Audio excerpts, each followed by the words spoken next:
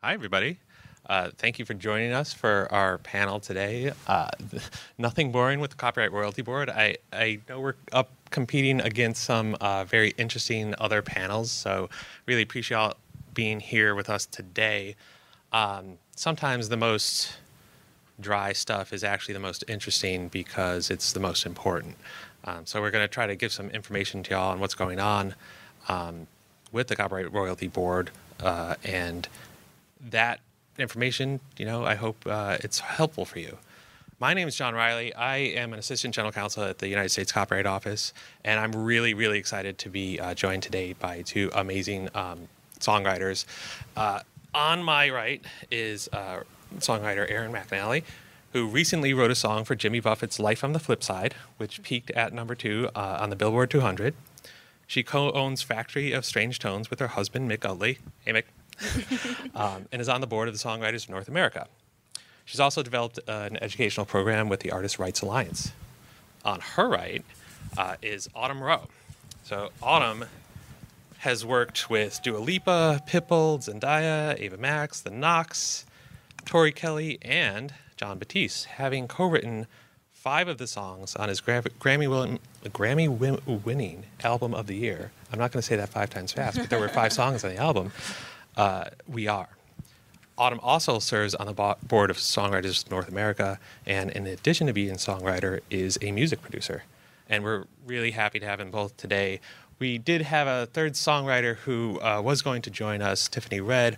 Unfortunately, Tiffany got sick and couldn't come today, but we hope she gets well soon. So thank you both for being here. As we get going, I think first thing we need to do is set the stage a little bit.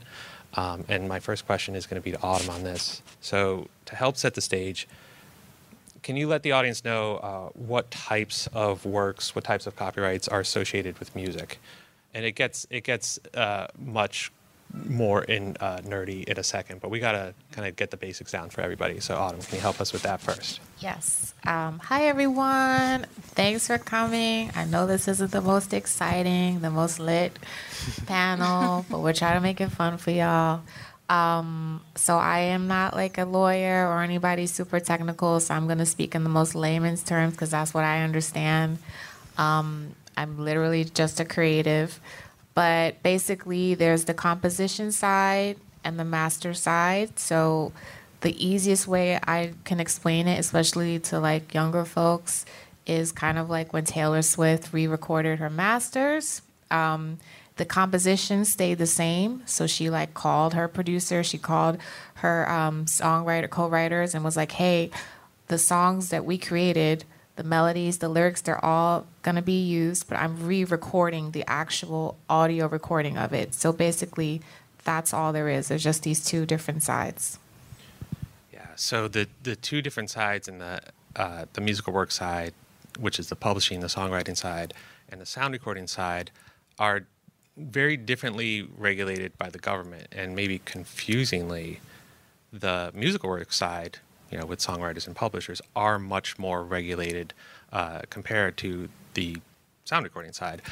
When did you first realize that the government regulates music to this extent? Because I think it surprises some people.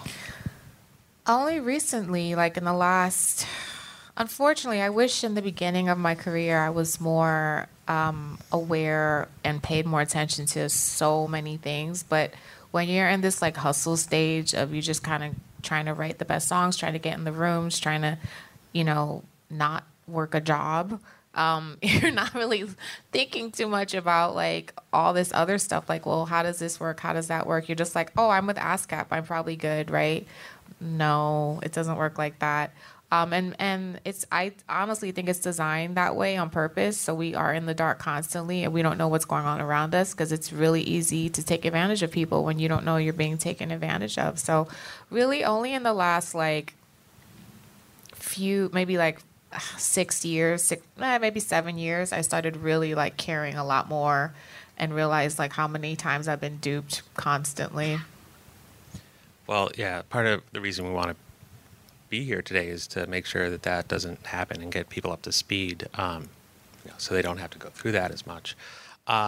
We are going to be talking more about the songwriter side today. We have great songwriters with us.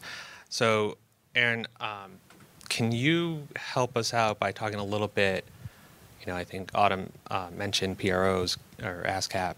Can you talk a little bit about songwriters' income sources? I can, but first, I want to thank you and thank Holland from the Copyright Office for being here and for putting on educational programming all over the country. I grew up, my father's a songwriter. My mom ran my dad's publishing company out of our house, and I grew up watching her seal the envelopes to you guys and feeling like it was the Wizard of Oz. There were no actual humans involved. So it's really nice to see you guys out here and joining forces with songwriters. So thank you for having us. So there are three main revenue sources for songwriters.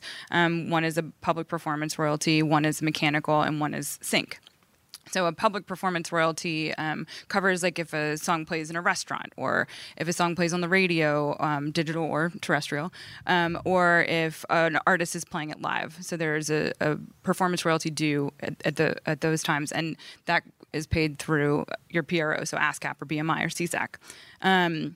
And then there is a mechanical royalty due. So a mechanical royalty started out in 1909, I believe, was the first payment of a mechanical royalty. And that was sort of for the reproduction or the selling of a song. So a sound recording of a musical work, every time it's sold, starting in 1909, it paid 2 cents. For a long period of time. We'll talk more about that in a little bit. And then, so that covers physical sales of music, and then also now digital as well, digital streams, which we'll also get into down the road. And then the final third is sync. And so sync is the only sort of free market where you can negotiate as a songwriter and a publisher how much you make when a song is synced to television or to film. Yeah, so when you highlighted something that we're going to get more in depth on in a second here, but back in the day, if you're wondering why it's called a mechanical royalty or a mechanical right, it's because goes back to 1909 when songs were played on player pianos and other mechanical instruments, and so we retain that name, which is a little kind of anachronistic, but in fact it's no longer just kind of physical goods, whether it was like a record or an 8-track player or a CD, or now it actually also applies to a royalty that you get when your work is played on interactive streaming services like Spotify or Tidal or Apple Music, things like that. You get, as a songwriter or publisher, 2 pieces. One is the mechanical piece, and the second is the performance piece. Right. Sorry. No. Yeah. We're just we're just riffing up here. Yeah. And so, you said that sync is the only like free market piece for songwriters. I think we're not going to talk today about PROs and how they're regulated by the government. We're going to focus a little bit on the mechanical piece, and how are mechanicals? How is that regulated by the government? How are those rates set? Sure. So the 2 different sort of streams here. So for the physical, they're both set by the same organization. So the Copyright Royalty Board sets the rates for both for physical and for digital. Is that what you're referring? Okay, yeah. So and you want to go into the Copyright Royalty Board? Yeah. So okay. What is the Copyright Royalty Board? Sure. It was founded in, I believe, 2006. Correct? 2005, 2006? Yeah, it had a earlier precursor boards that had different names, but it's the Copyright Royalty this Board iteration. now. Yes. And it's 3 judges that oversee the rate setting for mechanical royalties as it concerns songwriters. So it's 3 judges, and it's a trial essentially every 5 years that sets the rates for the coming 5 years. Yeah, and so they'll set mechanical rates. They set other rates, including audiovisual works like nothing to do with music, but there's set some other rates that have to do with the sound recording side. But the mechanical piece is interesting because there's been a lot going on with that lately. Mm-hmm. So one other piece we wanted to add is just to make sure, and we're going to repeat this again because it's a big point about mechanicals. In the last few years, the world has changed about how mechanicals have been paid when works are used on streaming services. Mm-hmm. Can you tell us a little bit about that? Sure. Well, just we can go back to 1909 for a second, because just as when this happened, when they started to consider a royalty for mechanicals, there was a confusion about if they should even pay that. They didn't, because looking at a piano roll, they couldn't tell what song it was. So they're like, is this actually due? Is the sound recording due a payment? There was talk around, I think, 2006, when streaming really became popular, about was it a mechanical, was it a performance? I think that's why it wound up both in a way. So they set the rates every 5 years for physical, which is the phonorecords, and then they set the rates every 5 years for the digital separately, and that is the digital phonorecords. And the way that money gets paid out is a little differently. Yes. So for digital mechanicals, it gets paid out through the Mechanical Licensing Collective, which is an organization that was put into place by the Music Modernization Act, which was passed in 2018. Yeah, and so this is kind of, we're trying to get the word out, especially because we just like talking to people about copyrights and music and everything else, but we also want to make sure that everybody knows that, of these different income sources, you need to affiliate with a PRO to get paid for your performance rights, but you need to register with the Mechanical Licensing Collective, the MLC, the MLC.com, to get paid mechanicals. And it's pretty important because I don't have exact numbers, but what I'm understanding is that of the royalties that the songwriters and performers gets for their composition, about half of them, maybe 55%, should come from publishing on streaming services. The other half, or 45%, is going to be coming from mechanical. So you're missing out on some revenue if you're not signed up with the MLC. I will say, if you have a publisher, your publisher is going to do that for you. But if you're self-administered, you go to the MLC yourself and sign up. But also, I want to point, that's a good point, that yes, if you're self-administered, you can do everything yourself at the MLC, but if you're a songwriter, you also have access to your data, so you can check your data and hold your publishers accountable if it's not correct. I found so many songs recently that I don't even remember writing, and I don't know how they are registered, which is also weird to me, but like from 20 years ago, and I'm like, was this ever released? Am I not collecting on? Like, I don't know. But I'm curious, how many songwriters are here? Awesome. How many are self-published? How many are signed up with the MLC? So there are some people here who are self-published who probably are missing money. Get your coins.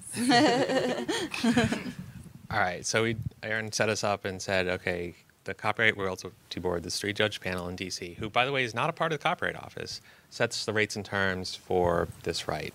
And they do so every 5 years. And Autumn, you participated in the latest proceeding. It did result in a settlement, but you were one of 5 songwriters who did participate, as a witness. Can you tell us a little bit about that and how you? Yeah, so I was actually trying to recruit other songwriters to be witnesses for the CRB trial, and somehow someone nominated me to do it, and I didn't think I was qualified enough. I didn't want to do it. I was like, this sounds really scary, but I ended up being one of the witnesses. Basically, it's months and months and months telling your story to amazing people representing you.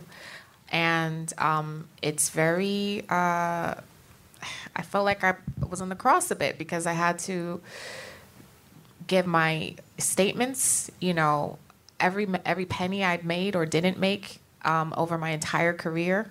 It was very just like exposed. I told my entire story, and this was made public. They blur out the exact numbers, of course, but everyone in the court can see those things. And I'm like, wow, this is a crazy experience, but I felt like it was really necessary to do.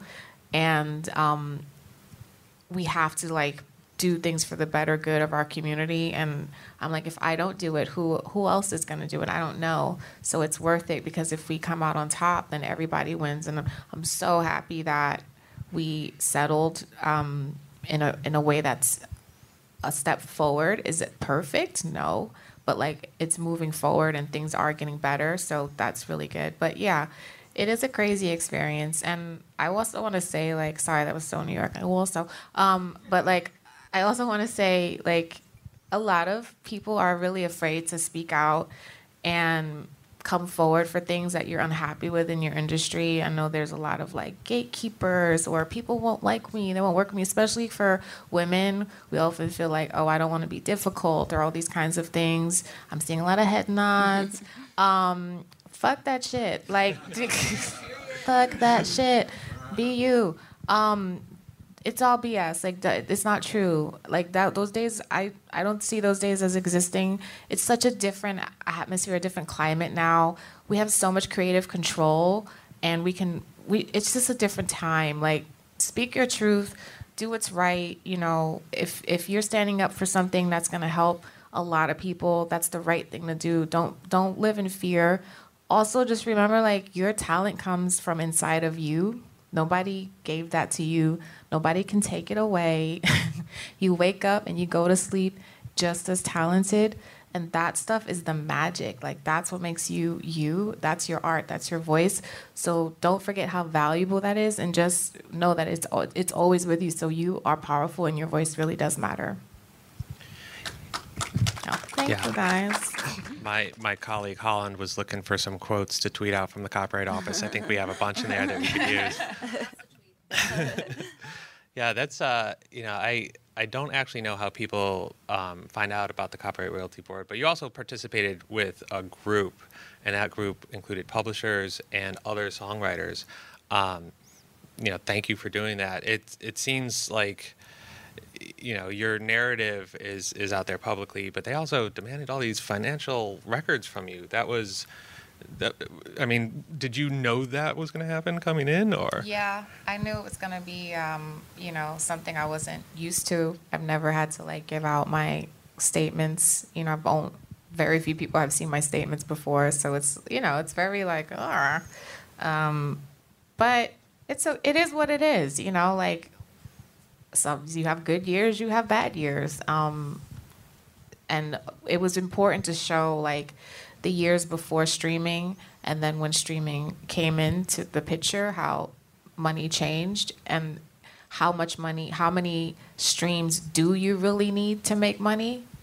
An insane amount of streams, and a certain percentage of writing on those streams as a songwriter you would need. So, all those things are really important, because it's interesting, a lot of the people that are advocating, they're not necessarily songwriters, so they don't know. They need to see this information to know, is it true?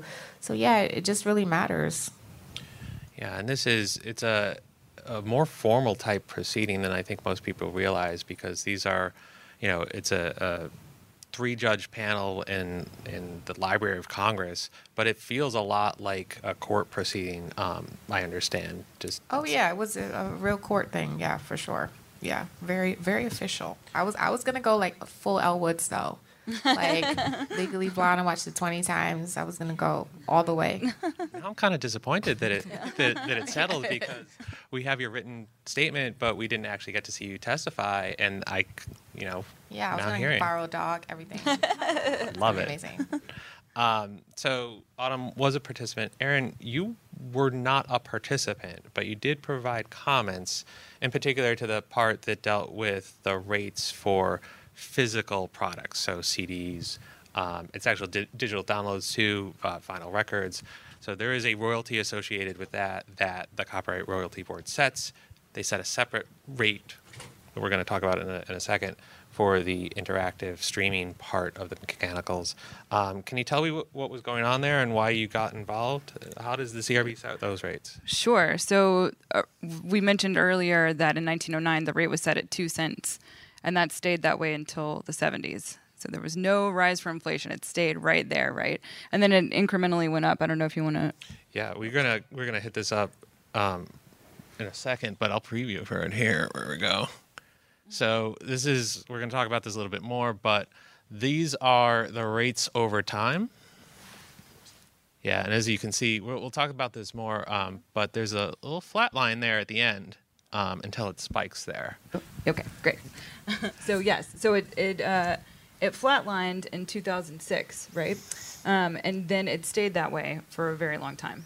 So until it was recontemplated, and there was a settlement that was reached by the parties in the last rate setting that that was objected to by one participant, and then because of that participant, which we can get into, because of that participant, we were able to send in comments. I guess we could have sent in comments no matter what, but they wouldn't have had the same weight, I believe. So yeah, this is a part of the challenge with the structure with the Copyright Royalty Board.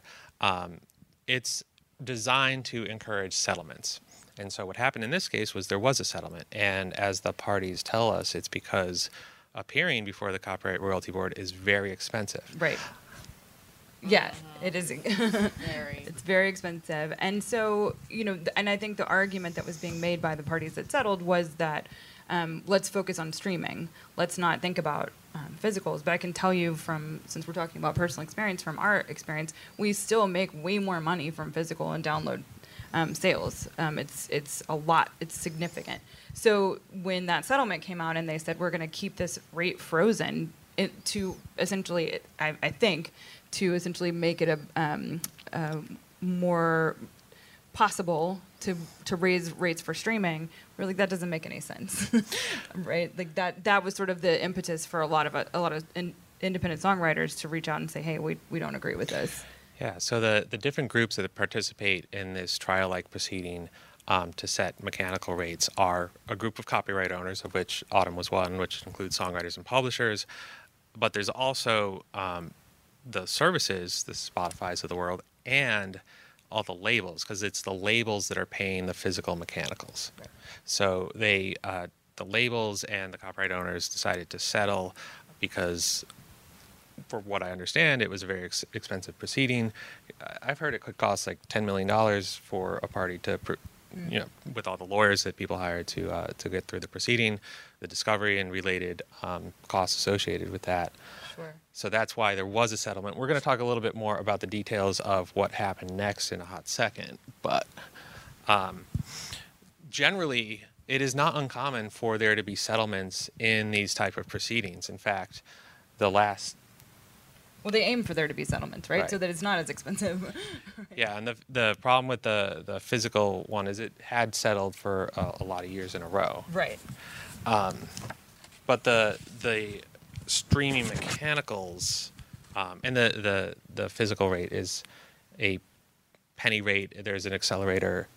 Right. So what wound up happening with that the Copyright Royalty Board rejected that settlement and came out with a new rate. So it was 9.1 cents, and it had been that way since 2006. And that had come up incrementally from the 70s, right? And landed at 9.1 cents. So now it's 12.1 cents per song, or 2.31 cents per minute, whichever pays more. Is that right? Yeah, it's after 5 minutes it becomes this other kind of 2.31 cents. Yeah. Gotcha. Yeah. So it's a little bit different though on the streaming side.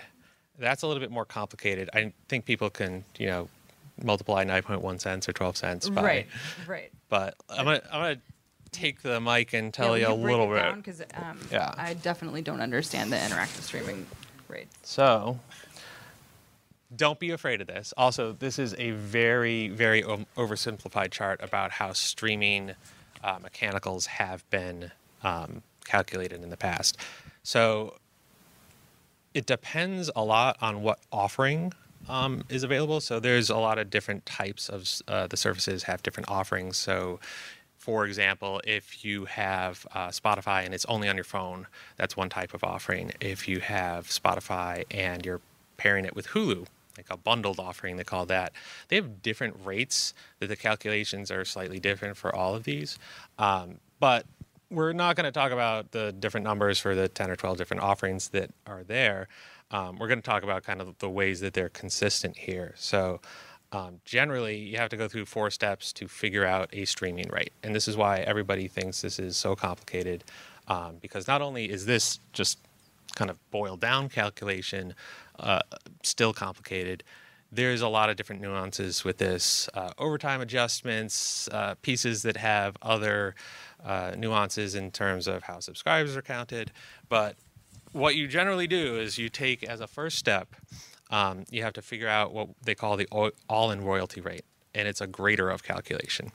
So it's either a percentage of revenue. When you think revenue, it could be advertisers, it could be subscribers paying their monthly fees. and then you compare that, and there's a percentage there. So they take a percentage of that. Depending on the year, it's I think right now 15.1%. And then you compare that to something called the total cost of content. And that's a term of art, but what it really means is you take a percentage of how much the service is paying the labels. Because remember, services have to get a lot of different rights. They have to get a public performance right for music. They have to get a mechanical for music. And they have to get reproduction and performance for sound recordings, the label side. So at the end of the day, the greater of those calculations is taken and plugged into a second step where public performance rights for musical works are taken out. That number is compared to a different number, and this is not for all of the offerings, but some of the offerings. Some of the offerings have what's called a royalty floor. And that royalty floor is a per subscriber number that the step 2 calculation is compared to. And whatever the greater of those is, that is the money that it's going to be divided up amongst all the different songs for your per stream rate. The reason, like, when we were all preparing for this, we're talking about, okay, well, what's the number? And it really depends on so many different factors. The amount of money that a service gets in, the offering that's there, how much they're paying for sound recording rates, which we don't necessarily know, like as a member of the public, because that's highly confidential information. And then all the different pieces of, does it hit the royalty floor or not?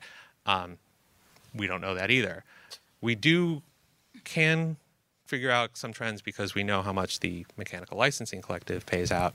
But to give a simple answer of, well, what's the rate? It's a little bit more complicated when we're comparing it to, say, 12 cents for a physical record. We can't easily do that here. So Autumn, I know that was complicated. I'm wondering, from your perspective, I've heard in the past, for example, that songwriters don't want to know all that fun stuff because they want to focus on songwriting. But I've also heard more recently, like not just from yourself, but from Aaron and others, that songwriters want to get more involved. They want to learn the more boring stuff. They want to get involved. Like, how do you deal with that tension where, part of your job might be just creating and part of it might be on the business side? Well, I think this sounds weird, but I think it's a luxury to be able to afford to care. And I say that because when most of us are in this phase of trying to make it, we don't have the bandwidth to spend time on this stuff. This is for people who have time. We are out there trying to, because I have been there for a very long time, trying to figure out a way to make money. But once you start making money, I think you really get the luxury to take a step back and do self-care in a lot of ways. And part of that self-care is this stuff, right? It's like, wait a second, how does my business work? You start realizing you are an entrepreneur. This is your business. You're building your brand. And how is this being monetized? Is this fair? Is this not? And then you start digging deep. And that's why a lot of the advocates are maybe a little bit older or have more experience and they can afford to do those things. It is much more rare for me to meet like a new songwriter or younger people, because most at that point you want relationships, you want connections, you want access to things. So I think as like people are having success and growing up in the industry, they can afford to do this a little bit more. And that's kind of what we're seeing right now in the advocacy space. And I think it's really important that we stay in touch and we are on the ground and we're interacting and we're in rooms and we're writing with younger people and we're educating them on the things we didn't have. Like when I was coming up, I just had MySpace and I didn't have stuff like I couldn't afford to come to South by Southwest when I was starting out. I couldn't do any of these things. There was no Instagram where I could DM people for information. It's just different now. There's just a level of access and a different awakening and awareness. So yeah. I want Aaron to follow up, but I do want to say something real quick. I very much appreciate my friends on the stage here because we're the Copyright Office, we're the government. We actually cannot pay for people to come fly in for us. We had to ask them to pay their own way. And, for them to do that and to care about what's going on and to speak out on it, I can't say thank you enough for that. I really do appreciate that. Oh, absolutely. Thanks for having us. Well, I was going to add to that too. I think that there is when you look at that chart and you go cross-eyed, you did a great job of explaining it, but it still made me cross-eyed. No offense. But when you look at that and then you're looking at your statements and it's sometimes pennies, it's easy to not care. Mm-hmm. It's easy to turn your head. And I'm really bad at math. So like if I'm checking out at the store and they give me change, I'm like, I don't know. Okay, whatever. Like I'm not going to like check it. But you really have to care. You have to in order to advocate for yourself moving forward, for this to grow, for it to become a real revenue stream, or that's a sustaining revenue stream, that you don't have to be hustling in other areas, that you can really focus on songwriting. You really have to pay attention to those pennies. So yeah, it's very important to get into these details. But it's hard. Like I just looked at my last Sony statement. It's almost 3,000 pages. Seriously, I'm not like an astronaut. Like, you know what I mean? Like, I didn't study that kind of math. I don't know what these people are talking about. I really don't. Right. Like, I have no idea. You could be saying anything in those statements, mumbo jumbo. I don't know if it's right. I have no idea what's going on still. Like, I still feel like I don't know anything. And the frustrating part is the more I'm learning, the more I know I really don't know anything. Because as soon as you think you know something, you realize that's not true. That's not how it works. That's not the right number. This isn't right. And I'm like, I don't know anything. I don't know why I'm here. I'm sorry, guys. We love that you're here. I think that part of the complication of this is people also don't understand why it's so complicated. But when we were talking about how the rates are calculated, the streaming rates for mechanicals, there might have been some things you noticed, like I was talking about record labels. I mentioned something called the mechanical floor. And it's a little bit hard to, especially for people who are not, familiar with the Copyright Royalty Board, to understand why those things might be there. But they gave us some insight in a recent determination a couple of years ago as to some thinking or discussion about why these different pieces are there. And when we were talking about, and I'll share it now, when we were talking about the ways that the government inconsistently, and I'm from the government, I could say we inconsistently regulate the music industry. Part of that really dictates why the rate is a little bit complicated. So certain uses of sound recordings are regulated and certain other uses are unregulated. They're in the free market. I mean, we talked about how sync's in the free market, but the labels are able to negotiate their terms and their rates with the interactive streaming services on their own. That's in the free market. The music piece isn't. And so that so I say music, but I meant musical work.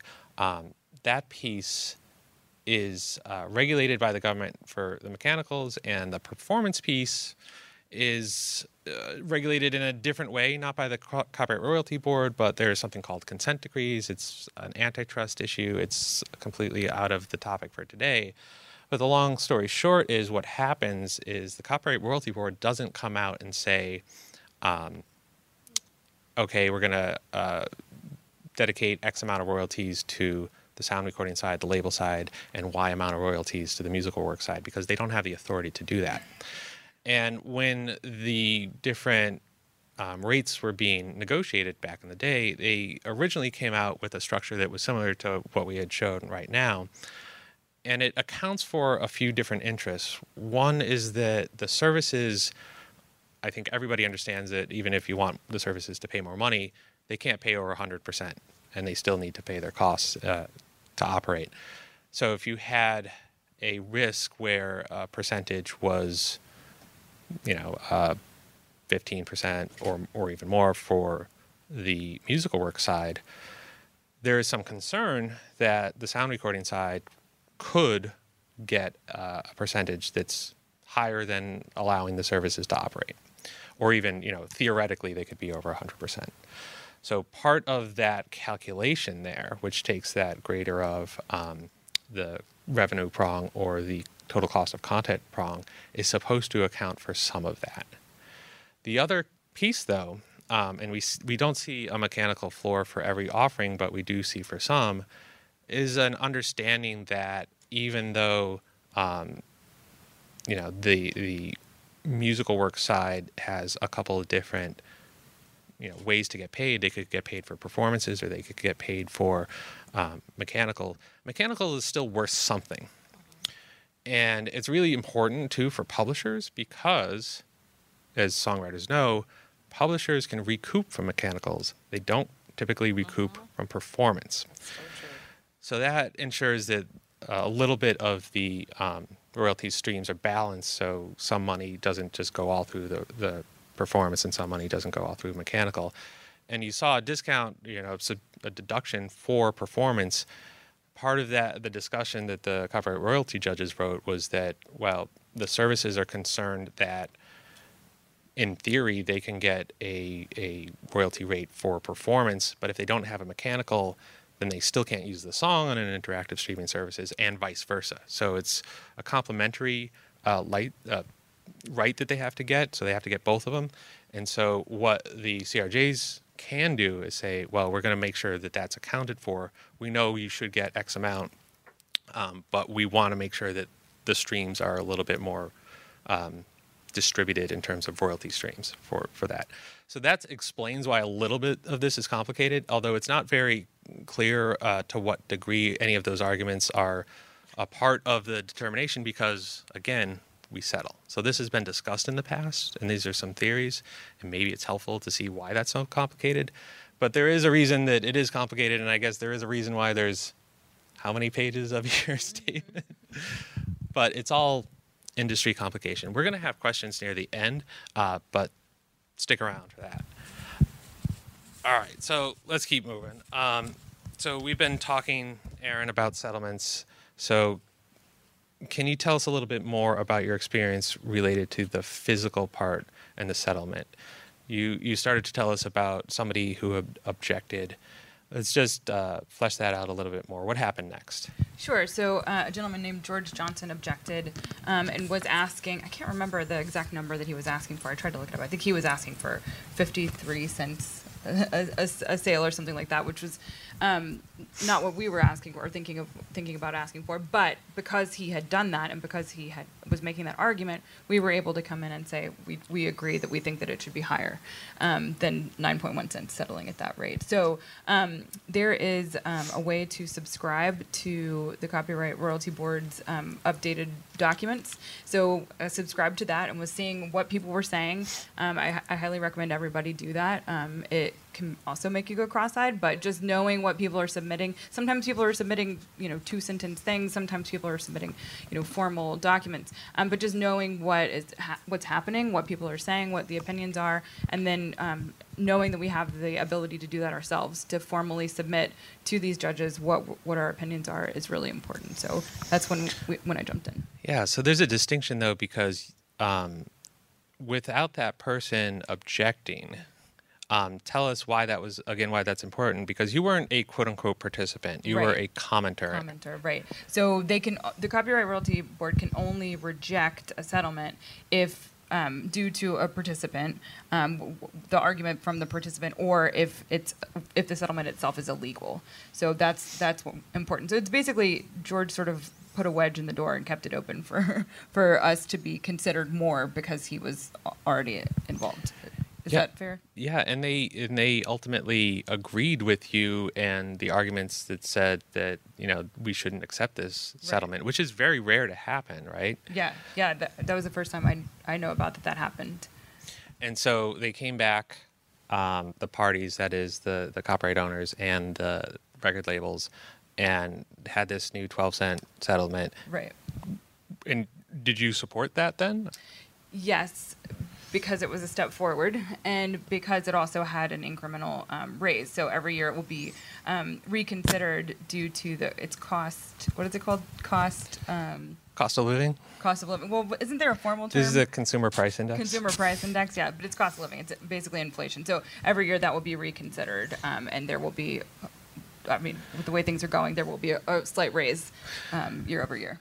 Yeah, so we're at right around 12 cents now, but in a year it won't be 12 cents. It'll be adjusted using that numbers, and the Consumer Price Index is an odd way to kind of figure out inflation, where they take consumer goods and measure them year over year, and then get an average of what it increases or decreases the cost to consumers. All right, so that was for the physical side. There was also a settlement on the streaming side, and there's been a lot going on with what is happening with the streaming side. What's the latest on the current rate, the current rate setting 5-year term? That settlement was adopted recently. Is that not right? Yes. So as of January 1st, that went into action. I believe, is it 44% raise around there? It depends on what you're measuring Right. from. So I cannot get a straight answer exactly what the number is, but I know that starting January 1st, it went up. I have asked so many people, and I love tangible, real results and advice, and to give people something super easy to understand. And unfortunately, I don't have that answer, but I know it's more money than we were getting, almost double, almost. Yeah, I don't know. Close to 44%. I don't know exactly what the number is. So, as I was saying before, because it's really hard to calculate what a streaming rate is as a per play rate, it's hard to figure out. But if you've seen that 44% number, it's based on what they call the headline rate. So that first of the two-prong calculation, the percentage of revenue rate, that has increased, and in fact, on January 1st, increased pretty significantly, but it may be even more significant because people, I don't think, understand the rates in these 5-year terms. They name them, they call it Phonorecords 2 term, Phonorecords 3 term, Phonorecords 4 term. We're now in the 4th iteration of these rate settings before the Copyright Royalty Board. They finished that in December. It was in place by January 1st, but the confusing thing, I think, is that the Phonorecords 3 term, and now we got another slide for this, we don't have rates for that yet. We do not. So that's a function of what had happened. What had happened was the parties before, instead of settling for the Phonorecords 3 period, there was a determination, and that was appealed to federal court. As a result of that, the federal court remanded the rate setting back to the copyright royalty judges. So what was going on was the Phonorecords 3 rate setting and the Phonorecords 4 rate setting were going on at the same time. Federal court takes a long time to move forward, so that's why it was a little bit of a lag getting it back. But the parties asked the copyright royalty judges to focus on the Phonorecords 4 term. And the reason for that was that the Mechanical Licensing Collective wanted to pay everyone the right royalties at the first instance. And so they're able to do that with Phonorecords 4. However, we need to have a Phonorecords 3 final determination before we know what the rates are. And so what had been happening was, until the appeal was sent back to the board, they were paying on a rate that was not the final rate. But when that appeal was successful, and it was all the parties who were involved, even George Johnson. In fact, the case is Johnson versus Copyright Royalty Board. When that happened, the sending the rates back to the board triggered an event, which was putting the Phonorecords 2 rates in place. And so the MLC and all the other people who were getting direct payments under Phonorecords 3 were getting paid at what were the Phonorecords 2 rate, and what we don't know is the right rate quite yet. But once that happens, and this is one of the reasons why something very boring is very important, they're going to need to true up. And I've heard that is going to be a significant true up. And in fact, the rates over the course of the Phonorecords 3 term, by the last year, that's where the 44% number came, is by that last year it was going to increase to 15.1% and be paid out compared to the 2017 rate as a headline rate. It's going to be that much more money. This is even more complicated, though, because as you'll see, the MMA was passed, and on January 21st, 2021, that's when the MLC started paying out folks.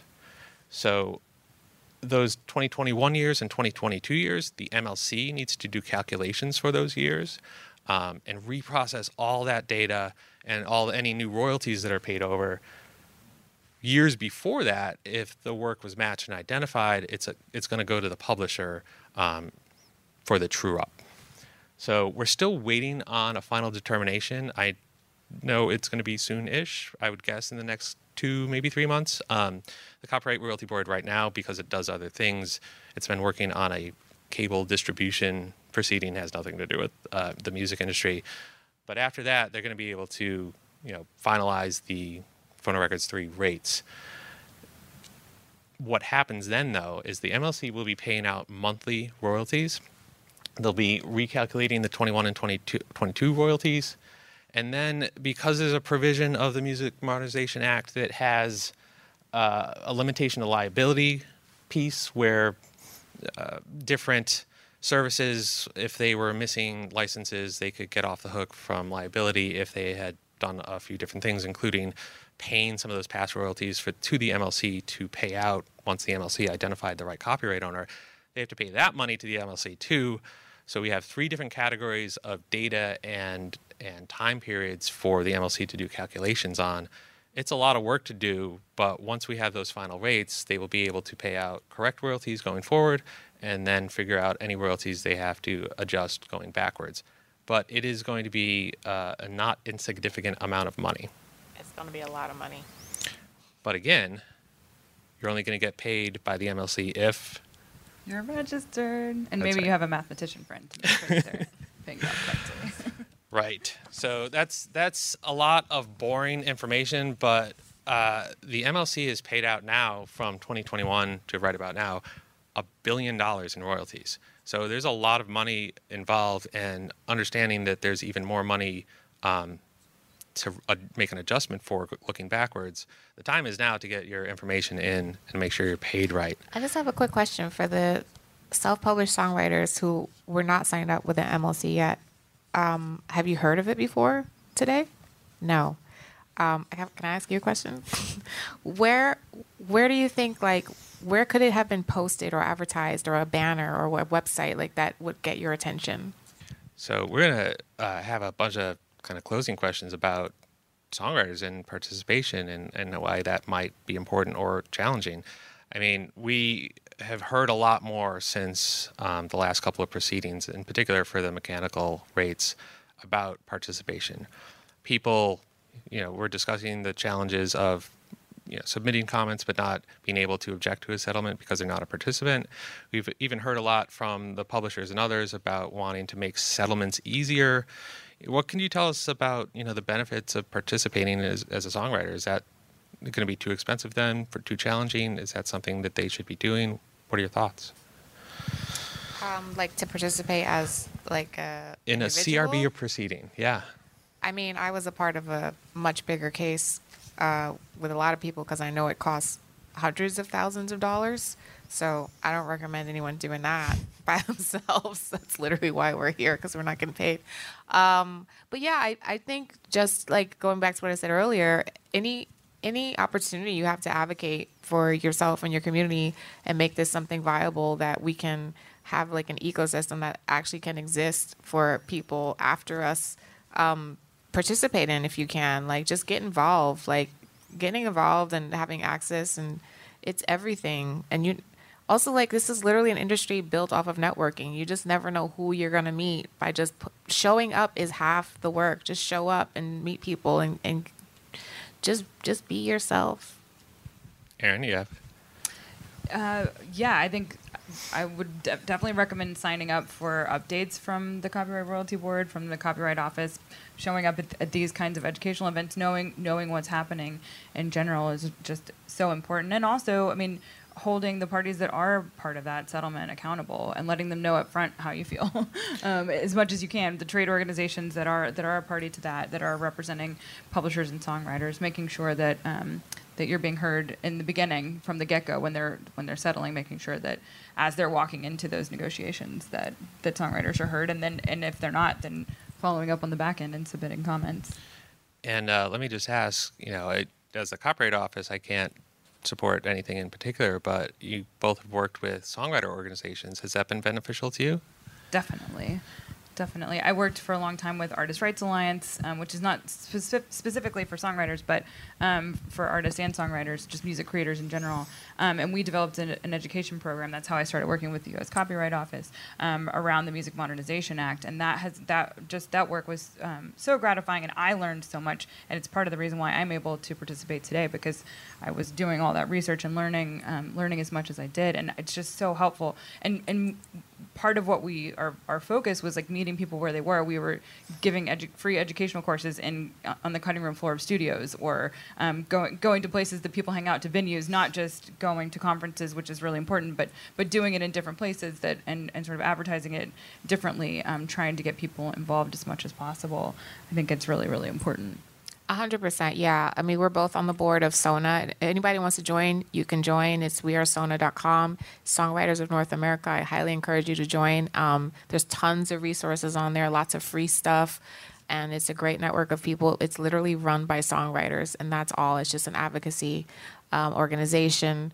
Yeah, like just knowing that what you say matters. And like, I like what you said too. It's not just about panels. Like, panels are really cool, but what really matters is like the everyday stuff. It matters, like, for this industry to really work. It's about those little situations, little opportunities you have to make the situation better for other people. It's even like when you're negotiating a split for a song, making sure it's fair for everyone. If you're a producer and you know someone else produced a song with you, making sure they get paid. If you can look out for the other writers on the song and give everybody a fee. These things really matter because it keeps people able to work in the business. So like everything matters. And so there are other songwriter organizations out there. I'll just mention briefly. NMPA, National Music Publishers Association, does represent songwriters, and NSAI also represents songwriters and did participate in the CRB proceeding as well. There are even more that are doing a lot of different pieces of work around songwriter education to check out. Of course, the Copyright Office has a lot of information on our website as too. Got to plug that. I did want to ask, just because we have this great opportunity with you on this panel, and I'll give this a little bit of context. We saw that this report came out, and it's a yearly report. It's the USC Annenberg Inclusion Initiative, and it was a report that talks about representation in the music industry, in particular, songwriters and producers are underrepresented, and songwriters that identify as female are only 12.8% of the top 100 and 1,100 songs on the Billboard charts. Producers, it's around 3%. I was wondering, because we have this opportunity, could you talk about, the importance of representation for these groups and how, education might be beneficial, especially in the context of women and people of color in the audience? What other things can you talk about around that area as? Well, yeah, okay. So like around 3% of popular songs are produced by women, about 12% written by women. Those numbers are disgusting.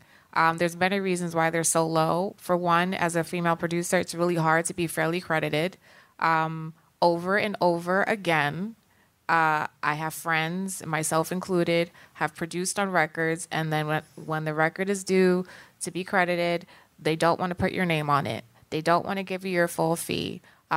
Certain producers don't want to share. They want it to come across like they made those chords, made the drum patterns, came up with the whole concept by themselves, and it's not fair. And it's all about right now, if you're in a position to do so, calling people out and saying no. Also, you can hold up a record.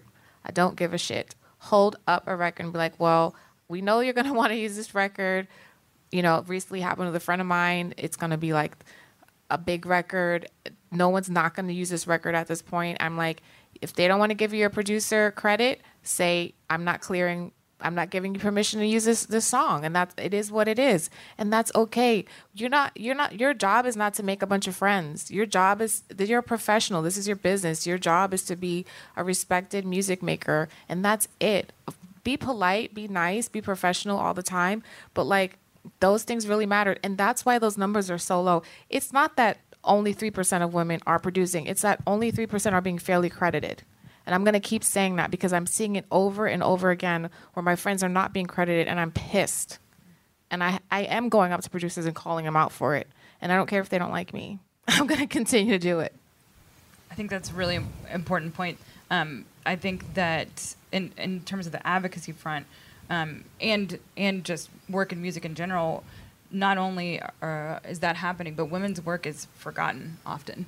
It's either purposely forgotten or it's just shoved under the rug. And so it's not in my nature to do this, but I have had to learn to talk more about what I do and to encourage other women to do that because it really, I mean, you can get into a room with a bunch of dudes and it's like you're not there, but creatively and on the advocacy side and the business side. So I think it is really important to be outspoken and to not care what people think about you for that. Yeah. All right. Well, I hope that the educational pieces that we've kind of given the people today are helpful in, allowing people to have, a piece of that discussion because we want people to be fully armed when they have different conversations, and education is a big way to do that. Yeah, and I just want to say, like, it's that talk it's for the women, but it's really for the men because the men. I have so many great men in my life, great male producers, great male co-writers who speak up for me. And when I do something, it's so crazy. I can put a whole project together, but sometimes I need a guy to say, no, she really did do that. And then they believe me. It's insane. I have Grammys. I know. It's crazy. And it still happens to me. So big up to the men who are also supporting us and having our backs and speaking up for us. Like, thank you guys so much. And please continue to do that because you're making this a better industry for everyone. I feel like we could riff on this for another hour, but we had one question from the gentleman. If you want to step up to the mic and ask, I think we only have a couple minutes, so we'll do it quickly. One real quick one, which is, would you please, before you close, repeat everybody's name? And secondly, can you give us an example of a specific tune and just follow it through the process? X amount of cents for this, Y amount of cents for that, because of these things, Z amount for that, and you come out at the end? Or is that just too difficult? Even if I had another hour, I don't think we could do that. But I appreciate the question. That's something that's really hard about this, and which is why we're trying to demystify that, at least on the mechanical side, the calculations are really complicated. I don't want people to be afraid of it because I want them to have that information. And hey, it's fun because we had a panel called Nothing Boring with the Copyright Royalty Board. It's very important, but it is very dry. So we don't have the ability to do that generally right now. But we have more information on our website that might fill in some of the blanks at the Copyright Office. I'm John Riley. I'm from the United States Copyright Office. I'm Erin McAnally. I'm Autumn Rowe. And thank you all for your time. Oh, you have one more question. Yep. Yeah. They told us they have the room turnover is very quickly for this one, but if you want to meet me out in the hall, I'll talk to you. All right. Thank you all.